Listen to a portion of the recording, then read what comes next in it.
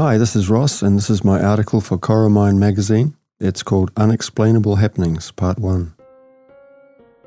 Most of us have had experiences that we find difficult to explain logically, and I thought I would share some of mine with you.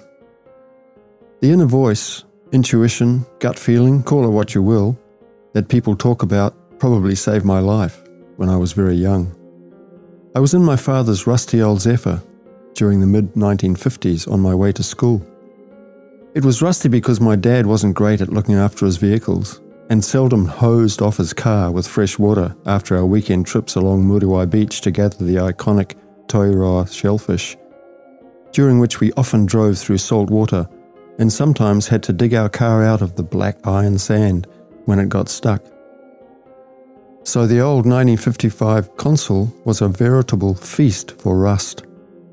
Anyway, I was leaning against my door daydreaming about whatever a 7-year-old daydreams about, when suddenly a voice in my head whispered, "Stop leaning on the door." In my dozy state, thinking that my dad had said it, I dutifully stopped my lean, whereupon the door suddenly flew open, revealing the fast-moving, white centre line of the road onto which I would have undoubtedly tumbled had I not obeyed the mysterious voice.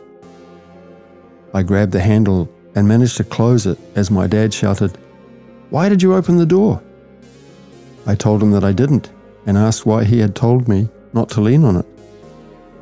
He replied that he hadn't, and so we continued our journey to school. Somehow, I've always remembered that event as a formidable learning experience in my life, namely, to take note of that inner voice, especially if I can actually hear it and not just feel it. Not all unexplainable events stem from inner messages, however. Sometimes they seem kind of supernatural, almost spooky.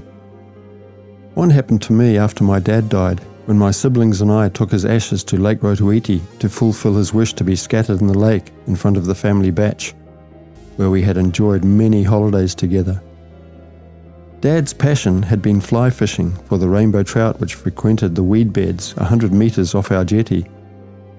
I noticed as a kid how, whenever my dad had an argument with my mother, he would slowly get out of his chair, pour himself what he called a tincture of whiskey and milk, put on his waders and wander down to the lake to cast a fly at the waiting rainbows. It was his way of avoiding conflict. Anyway, this time it was me getting into my waders and wandering down to the lake, armed not with a fishing rod, but with a box containing my dear old dad's ashes. I waded out and stopped at the spot where he used to fish, 50 or so metres out from the jetty, and noticed a rainbow, not the trout, stretching as a straight vertical line into the sky. That's pretty random, I remember thinking, as I began to pour the ashes into the lake.